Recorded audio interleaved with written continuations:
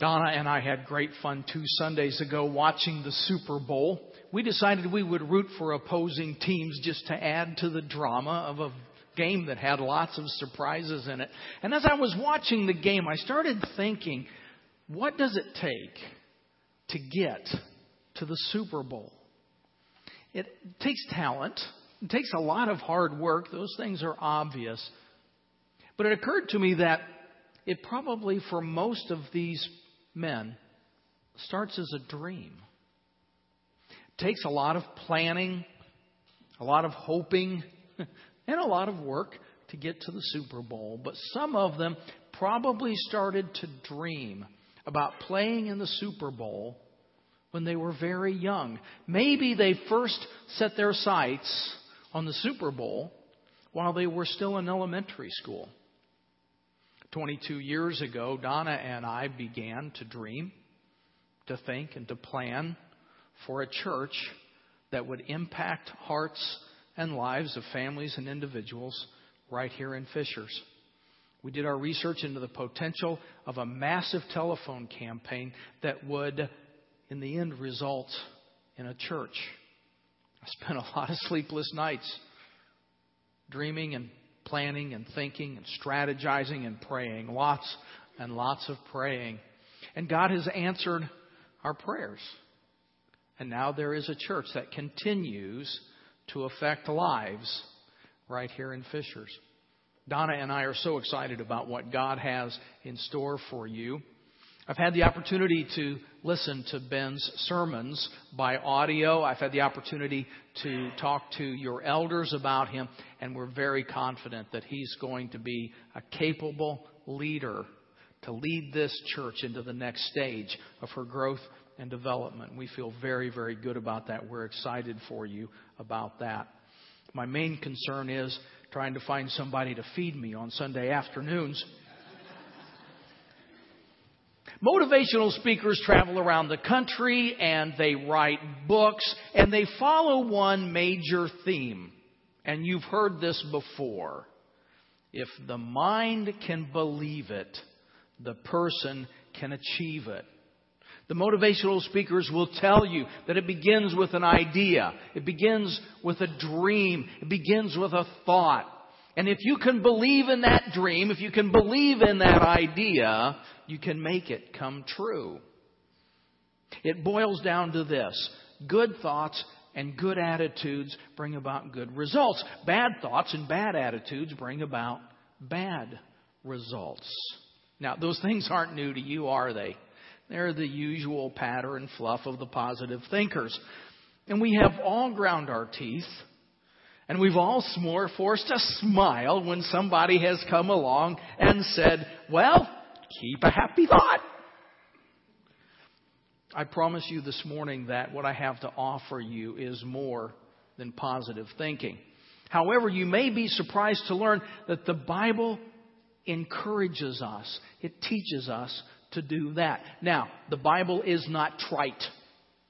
Nowhere in the Word of God will you find, don't worry, be happy. However, God does give us promises.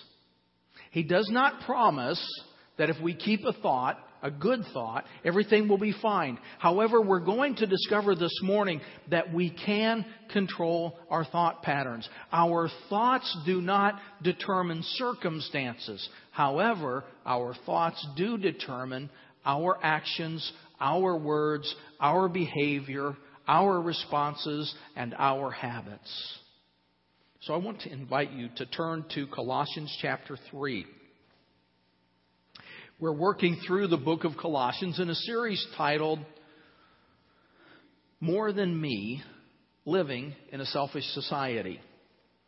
So very often, living in this selfish society, we tend to focus on me and what I need and how I can help myself.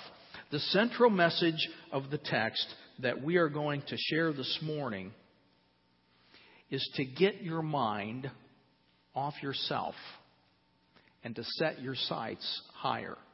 So let me read to you from Colossians 3, beginning at verse 1, and we'll read down through verse 10. Since then you have been raised with Christ. Set your hearts on things above, where Christ is seated at the right hand of God. Set your minds on things above, not on earthly things. For you died, and your life is now hidden with Christ in God. When Christ, who is your life, appears, then you also will appear with Him in glory. Put to death, therefore, whatever belongs to your earthly nature: sexual immorality, impurity, lust, evil desires, and greed, which is idolatry. Because of these, the wrath of God is coming. You used to walk in these ways in the life you once lived. But now you must rid yourselves of all such things as these: anger, rage, malice, slander, and filthy language from your lips. Do not lie to each other, since you have taken off your old self with its practices and have put on the new self, which is being renewed in the knowledge, in the image of its Creator. As a result of a conspiracy among the leaders, the religious leaders of the Jewish people, Jesus of Nazareth was convicted in a mock trial, sentenced to death by a corrupt political Roman politician, and crucified on a cross. 3 days later, this same Jesus conquered death.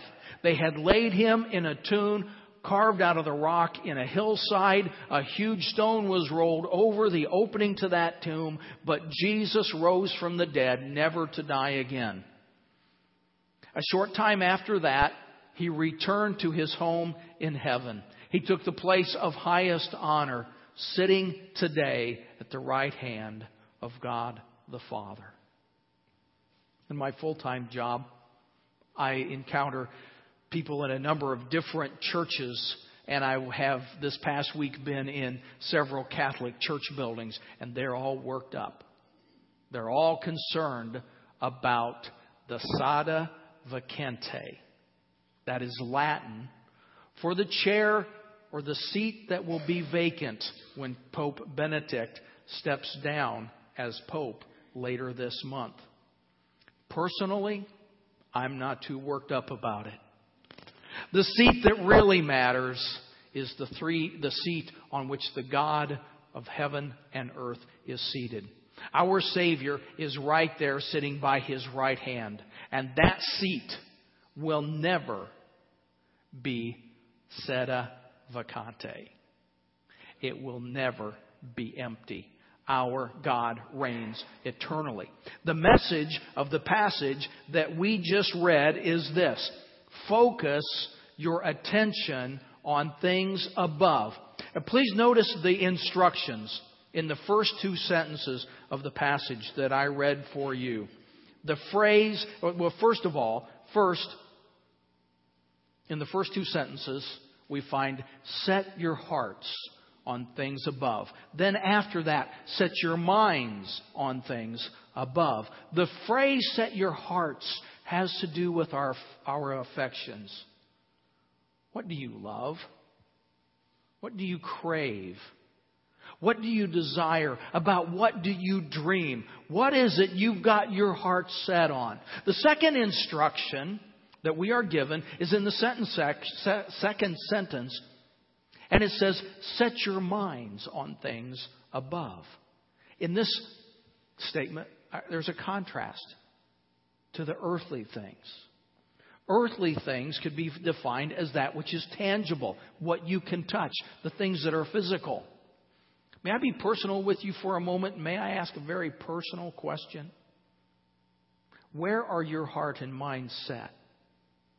What is it that you really care about? Now, I want to suggest that we could find two very good indicators of that. We could look at your checkbook. And in fact, I would encourage you to go home this afternoon and get out your checkbook and look down through your checkbook. And really do a careful evaluation of what you care about.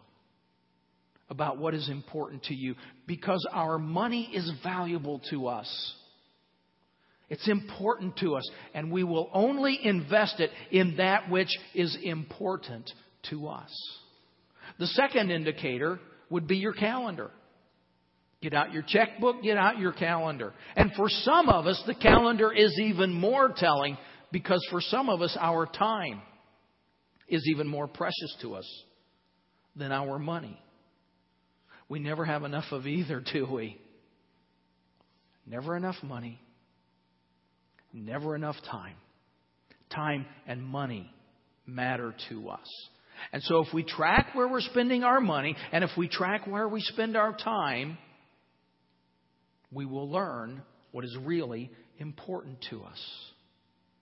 The writer of this letter, the Apostle Paul, was writing to Christians in Colossae, and he told them to set their hearts on things above.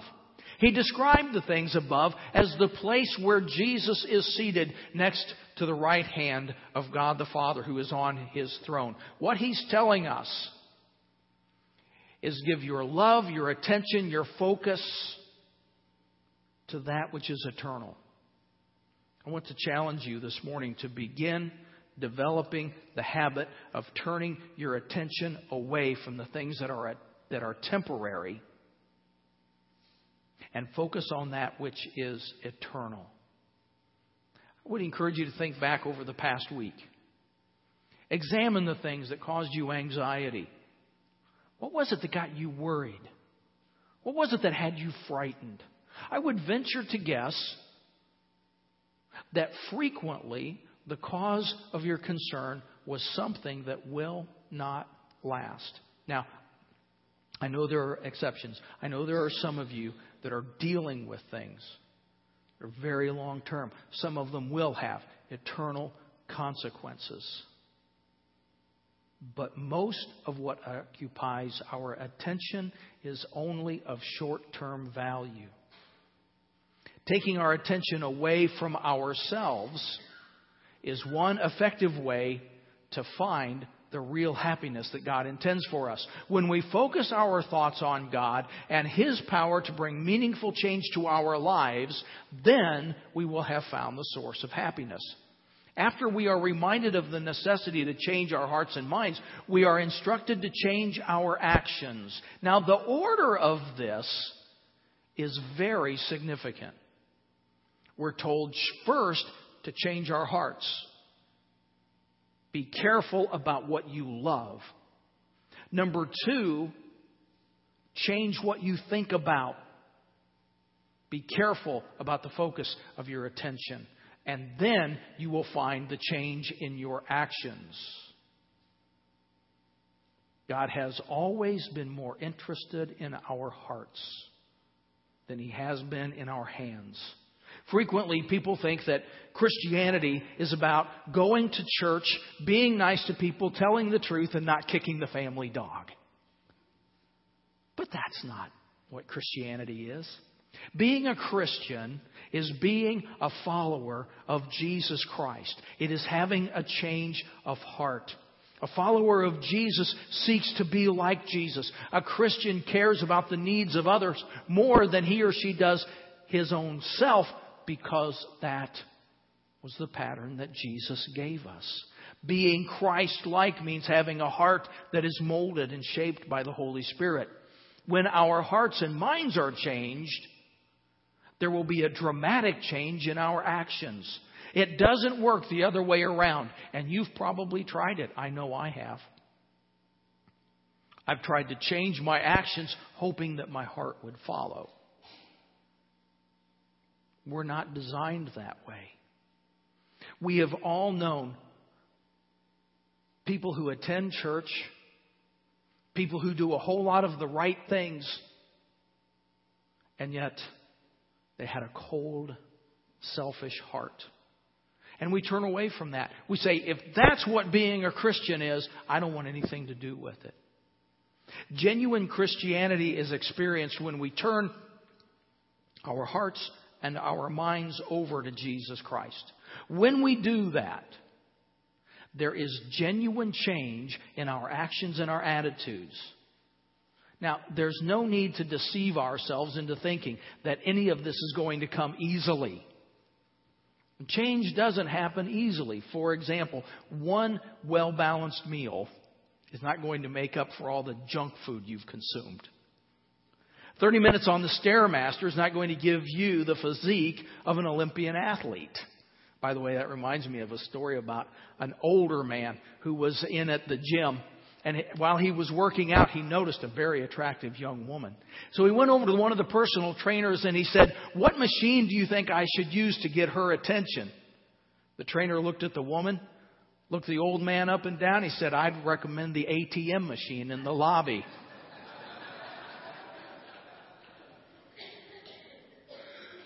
The changes that really matter, the goals that are really important, do not come easily. When I was in high school, I had the privilege of being part of one of the most successful cross-country teams in the state of Indiana. And one of the reasons that we were so successful is that our coach frequently put us through anaerobic workouts. Now, I hear people talk about their aerobics instructor and how difficult their aerobics instructor is. When I was in high school, we thought aerobics were for sissies.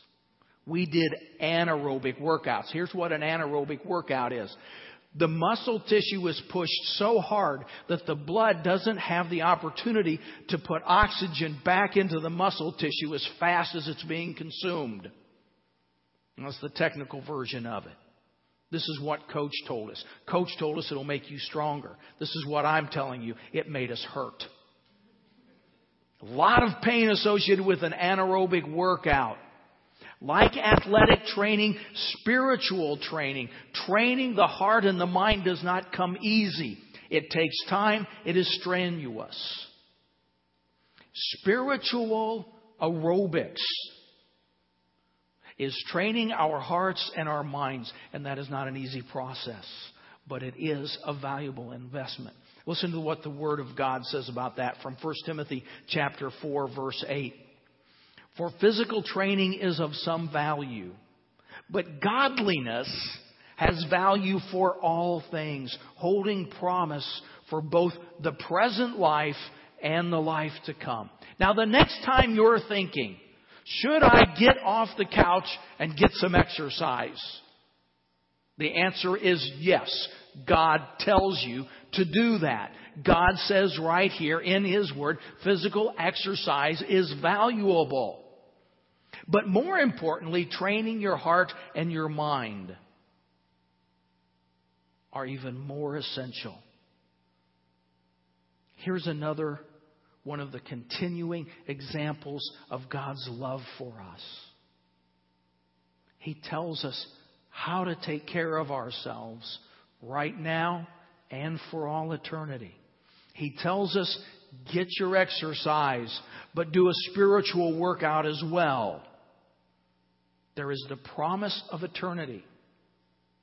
At the same time, you're going to be happier in the here and now.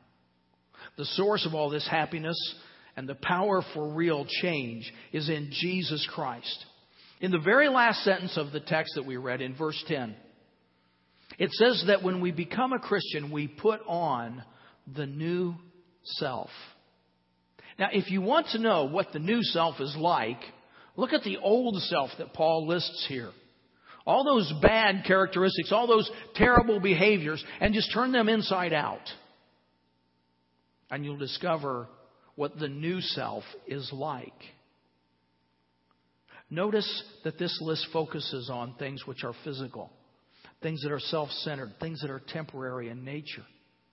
The new self that God creates within us is not physical, it is spiritual. It's not self-centered, and its focus is on the things that are eternal. Now, I want to caution you that this new self is not something that we fabricate. It's not something that we make, that we do. Instead, it is what we are given. Let me take you to the book of Romans, to chapter 6 and verse 4, where we read, "We were therefore buried with Him, that is Christ. We were buried with Christ through baptism into death, just as Christ was raised from the dead through the glory of the Father, we too may live a new life.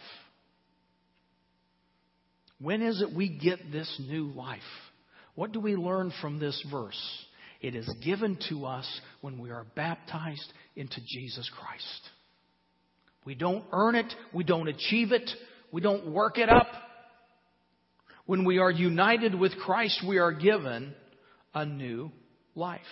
Now let's look at 2 Corinthians chapter 5, verse 17. Therefore, if anyone is in Christ, he is a new creation. The old is gone, the new has come. So if we're in Christ, we're a new creation. And we learn from Romans 6 that we come into Christ in baptism. We're united with Christ when we are baptized. So this new life is not something we create. It is something that is given to us. And God tells us that the real power for change comes from Him. In the early stages of developing this sermon, I wanted to give you maybe 5 things that you could do to release this wonderful new power of this new life into your life. But as I thought about it, I decided to settle for just one. One idea to share with you. And here it is. Make it a practice to be thankful for everything. When you are thankful, it shifts the focus of your attention. It changes the direction of your heart and mind. It puts a stop to our pride. It reminds us that we are not alone, but that our God does care about us and He empowers us. Being thankful will bring about a change in your actions. It may make you smile. It may slow down your pulse rate just a little bit. It may even quiet your ulcer. Donna and I are leading a home Bible study for a church in Fort Wayne that started on the first Sunday in November. It's been a lot of fun doing that. When we were with Prairie View, we led a lot of home Bible study groups. And over the years, there is something that we have done with those groups. We have closed those groups with a prayer. And very often, because there were always people in those groups that were brand new to faith in Jesus Christ, we would offer people an opportunity to offer a very simple prayer. And very often we close the meeting inviting everyone to say a prayer of thanks. Just a sentence. Father in heaven, I thank you for, and then complete the sentence. And just make it that simple. And those have been some of the most blessed and most enjoyable and most powerful Bible studies. When we close it saying simply, God, I thank you for. So is it really such a big deal what I think about? Well, shaping my thoughts, taking a careful inventory of what I think is important, is that really such a big deal? Well, I began this sermon with a sports illustration, and I want to wrap it up with one more sports illustration. It is mid-February in central Indiana. What does that mean? Above all, what does mid-February signal right here? Race day is coming, right? Just a little over 3 months, and it will be time for the Indianapolis 500. Now, I don't know very much about racing, but I do know what will be the most crucial factor in this year's race. And it won't be the things the commentators and the newscasters talk about. They're going to be talking about the pit crew and the aerodynamics and the engines. None of those are the most crucial factor. The most crucial factor in any Indianapolis 500. That which separates the winner from the losers is concentration. A race car driver, especially when he's exceeding 230 miles an hour, needs intense concentration. his life and the life of the people around him depend on his concentration being intense every moment. Our lives are running faster and faster. Some of you are wondering how you're ever going to keep up. Even if you could go 230 miles an hour, you probably feel like you just couldn't keep up with your life. Don't overlook the importance of concentration. Keeping your heart focused on what really matters. Keeping your heart set on things above.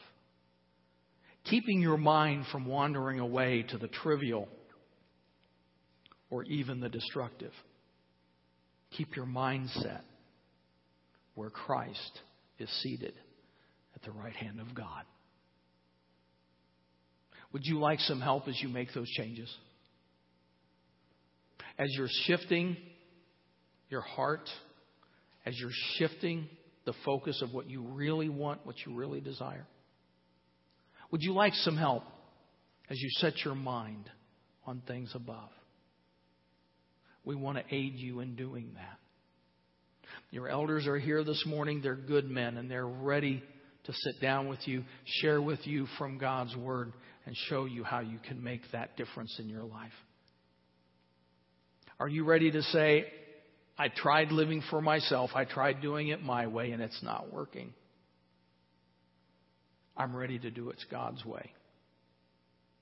If you're ready to say that, find me or find one of your elders before you leave here today.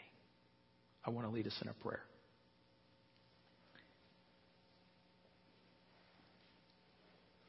Father in heaven, I simply want to say thank you. Thank you for the opportunity to share from your word. Thank you for the opportunity to gather with brothers and sisters in Christ who are drawn together by a love for your Son, Jesus. Thank you for your Son, for his love, his mercy, his sacrifice. And thank you that you're on your chair, you're on your throne. Thank you that we can trust that it will never be vacated. You'll never lose your power. You'll never lose your love for us. You'll never waver in concentration. You won't be distracted. I'm grateful for that. And I thank you for the lives that you are changing, for the lives present here this morning that you're altering, for the hearts that you're mending, and for the behaviors that you are changing, and for the homes that you are strengthening. Thank you for working among us. And I offer this prayer in the name of Jesus, who is our Lord and our Savior. Amen.